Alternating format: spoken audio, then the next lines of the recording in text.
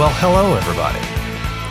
It's me and my cat, once again, and I have to introduce her because she keeps rubbing her head against the microphone.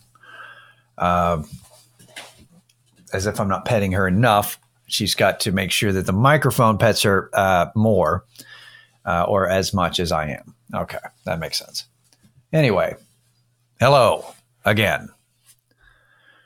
Still sober with John Rabin. I had to skip last week. I don't know. It was a lot going on. It was I had surgery on Monday, so I was not up for doing it on Monday. And on Tuesday, still had the catheter in. And my mom asking me if I actually wanted to have, she's like, are you working on material? Like catheter material? I don't think I'm working on catheter material. Thanks. I appreciate it. But no. So just in case you didn't listen to what was it, like a minute and a half last week? So I had everything kind of happened real quickly. I had started having blood in my urine, and after wasting my time at a walk-in clinic thing who did nothing for me, I ended up going to the ER to hopefully get some antibiotics. Got like a CT scan and everything, and then they recommended going to a urologist, and I did. And that was when they took a look inside of me in a very painful process that I'm not going to go into, but just by saying that, you know what I mean. And that's when they discovered that there was a small tumor on the side of my bladder. So that was what the surgery was, is they removed it. Doc said it was even smaller than he thought it was going to be. And they do this process where they fucking leave like a chemo solution in the bladder, and you hold on to it for like an hour, and then they flush it out. So it's like, all right, well, now we're going to nuke the area and test the tumor, and have a follow-up this week, which is basically the follow-up is going to tell me, looking at the tumor is pretty much going to dictate how often I got to see a urologist. Are you coming in every 3 months? Are you coming in every 6 months? Are you coming in once a year? I guess this is what it's going to dictate. But it was kind of scary. It was kind of just the whole thing just kind of like rocks you when you're like, oh shit. You find out, of course, that the tumors in a bladder are caused by smoking. Is the biggest cause, by if you're a long-time smoker, which I was. Still are. No, it's vaping now. It's not the nicotine doesn't cause the tumors. It's the carcinogens in the actual smoke that you were inhaling, holding in, feeling the burn, going, yay, this is amazing, and then exhaling it. Now do that for about 20 years, see where it gets you. So put things in perspective. It really made everything just kind of quiet, honestly. It did this. There's this double whammy thing that happened at work where I have control issues, as I've mentioned, practically every week on this podcast. And so a big fear of mine at work is things getting out of control, me missing time and coming back and everything's a mess. And it looking like not going to be able to hit a goal and all this other stuff. And so all of that came to fruition like at the same time, because I went back to work this week. But I can't really lift anything heavy, not doing a whole lot of lifting. So just taking it easy. And of course, everything is behind, there's a lot of stuff going on.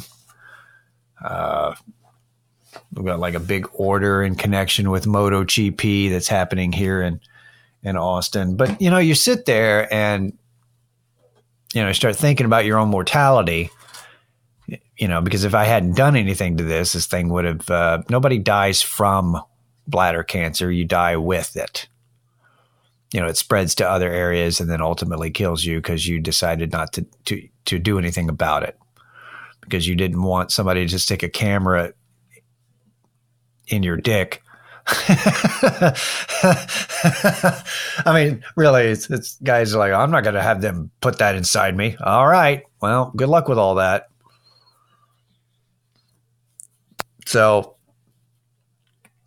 but it was one of those things where when your fear is realized, it's kind of like exposure therapy. When you it's like I coined a phrase talking about like psychologically, especially when it comes to recovery, about putting yourself through hell because you're afraid of purgatory, to where your mental anguish, your psychology, everything that you're doing to yourself is actually what's happening in your head is way worse than the actual thing that you're afraid of. And then, so to walk in and just kind of see everything kind of a mess and all the work that I knew that was coming up this week and everything, and just kind of going, okay, just kind of looking at it going, all right, yeah, this isn't the end of the world. Whatever. I'm cool. Because ultimately, real world shit, stuff that you're dealing with is more important than, things that, it's like, what happens? What's your worst case scenario at work? Rich people won't have the glasses that they wanted to while they're sipping booze and watching people ride motorcycles in a circle. Oh no. How will they get by? So that's kind of that's, it's one of those things where you're just like, oh, all right, well, things are all right. Just trying to figure out,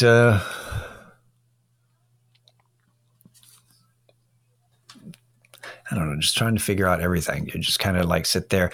I don't know. I just went to I went to the grocery store and to buy some food for work. And I'm just like, I think it might be time to grow up food wise. maybe it's time to stop eating garbage. Not that this is related to the health issue or anything like that. It's just that it might be time to eat adult food, John. You are not a college freshman living in the dorm. You are almost 50. You're turning 50. And I don't know, you may want to eat something with vegetables. Then something that doesn't end in Oreo. Maybe try eating that. Maybe get on your wife's health care plan so you're not having to pay stuff out of pocket like a fucking moron. Oh, yes, you saved money for so many years, but guess what? Now you got a thing.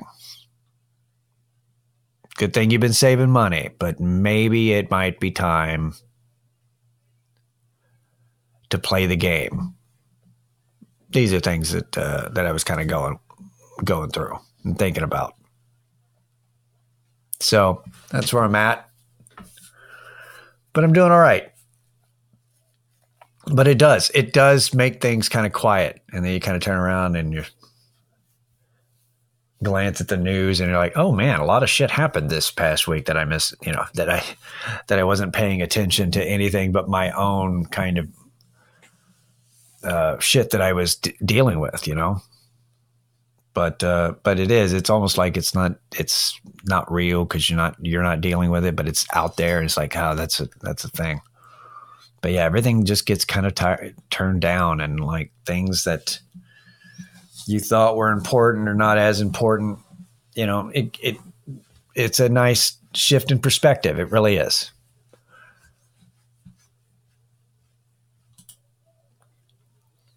Oh, a couple more things. First, so I took a week off last week. I didn't go to work. I didn't do anything. I just rested.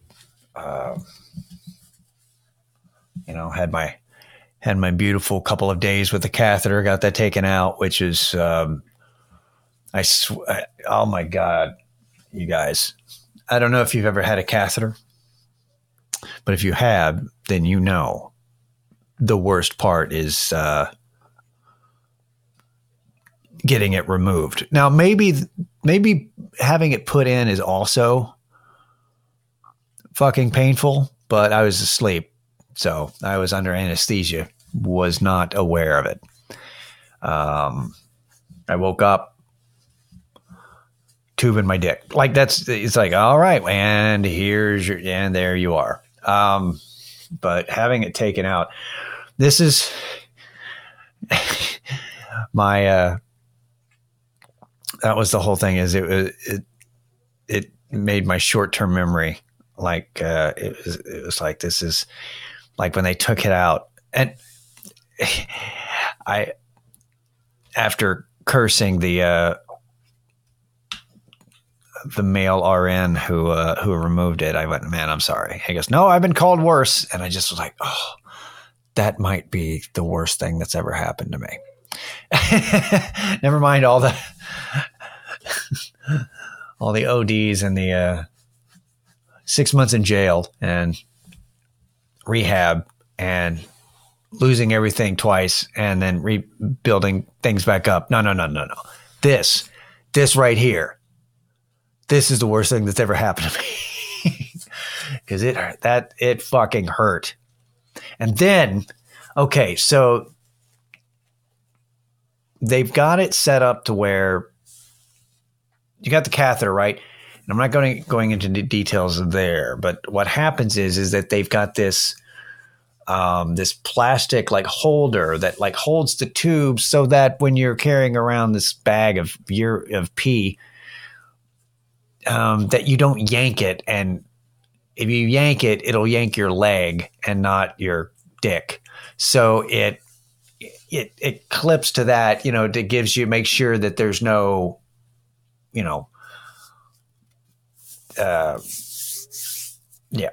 tension. You don't pull it.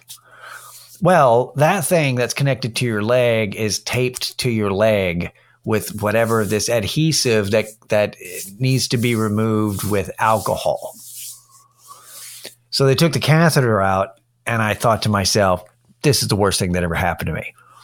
But then, even with the alcohol, they took the tape off of my leg and didn't shave me before they put it on.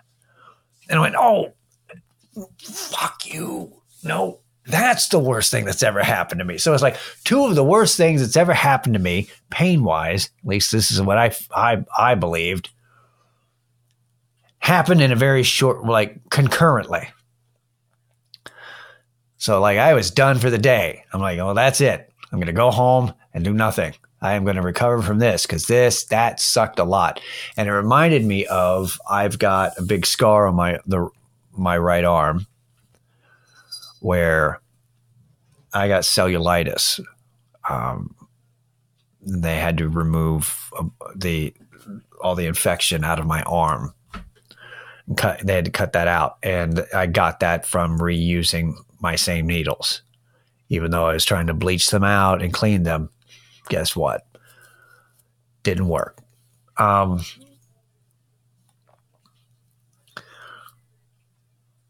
I was in the hospital for that, they had something called a wound vac that was like the sponge that that was cut the same size as the wound, and it pressed on it, and it's like a vacuum. It's like a vacuum cleaner. This is a vacuum that while it's on, the pressure on there, it sucks out bacteria and gunk and stuff, and it helps. It speeds up the healing process of it dramatically. Apparently, you can Google it, wound vac. So, but here's the thing. So they put it on you, but then they have to tape it on you. So while that whole process, that whole, healing and dealing with all this stuff in my arm, the single most painful part of all of that is them changing it every day and pulling the tape off of my arm. Every day that was the worst. And it's weird to me that the two times that I've had surgery or been in a hospital or surgery center, the two most painful parts of both of those things has been adhesive. It's been tape. Not anything else. The fucking tape is the worst. And it seems to me that maybe if we can do some medical advances about other things, maybe they can do something else. They can use a different kinds of tape. I don't know. Have they considered clamps? Maybe they could tie a ribbon. That seems like it's going in the opposite direction of evolving technology, but maybe it would work just as well and not fucking hurt. I don't know. I don't know why they don't do that. Here's another thing that happened. After spending a week at home, not doing much, I may have run to the grocery store once or had a curbside pickup one time. It was like gradually building into activity and being out and about and stuff. But I had tracksuit pants on the whole week and sweatpants. And I was like, now I see what the buzz is about. You know what? I may not go back to regular jeans again, regular pants again. Even Dickies, my Dickies work pants. I may not go back to those. I may just stick with track pants. I'm not saying I'm going to go full Russian mobster, white undershirt with my track pants, but I don't know. My little Irish flat cap, I look like a fucking gangster, aging gangster. But I may do that. I may just, I'm wearing track pants today. I wore those to work. I'm like, look, this is comfortable. Maybe I'll go back. I don't know if I will. This may be who I am now. This is where I've ended up. So anyway, that's the update. I know I'm at the end here and a little late on this, but if you're a sober person, I hope you're staying sober. If you're not a sober person, I hope you're staying sane. Got to discuss sobriety and heroin addiction and stuff with a coworker who was curious. So that was interesting. It was interesting being asked what does heroin do to you? I'm like, oh my God, what doesn't it? So yeah, I also got to tell her it's weird because even though, heroin nearly killed me, nearly completely ruined my life, it's still one of those things. It's been over 10 years. And yet still, I hear people talking about the opioid crisis and people bring up fentanyl and it's like, man, it's scary out there. It's tragic. Yeah. I still feel the urge to lean in and go, heroin is still better, right? It's still the best. I'm just saying, it's still the best. I feel the need to defend it. It's weird. After all that, it's like defending Harvey Weinstein. Really. It's like going, yeah, I know. He's a piece of shit. But Pulp Fiction was a great movie. I mean, I'm just saying Good Will Hunting, it's a solid film. Great producer credits. It's all I'm saying. That's basically what I'm doing, but I'm defending heroin. It's just, that's a heroin addict to a T. That's what we do. We want you to know that, yeah, we ruined our lives. We had a hell of a self-destruction, but we picked the best drug. For some reason, it's some kind of weird like drug addiction elitism thing that heroin addicts have. They all do. They're all like, because they deep down inside believe, hey man, I'm picking the best drug. I'm using the best drug to kill myself with. It's dark and it's kind of funny. It's kind of funny. If it doesn't kill you, it's kind of funny. That's what I believe. StillSoberPod@gmail.com for any questions or comments that are positive to neutral. Appreciate it. We'll see you next week. All right? Later. Like thorn that pierces skin, come back down to earth again. Cold is creep but deep inside. Disconnect the telephone line. Gotta get away, gotta get away, get away, gotta get away for the Lord don't make me stay. All I know should have been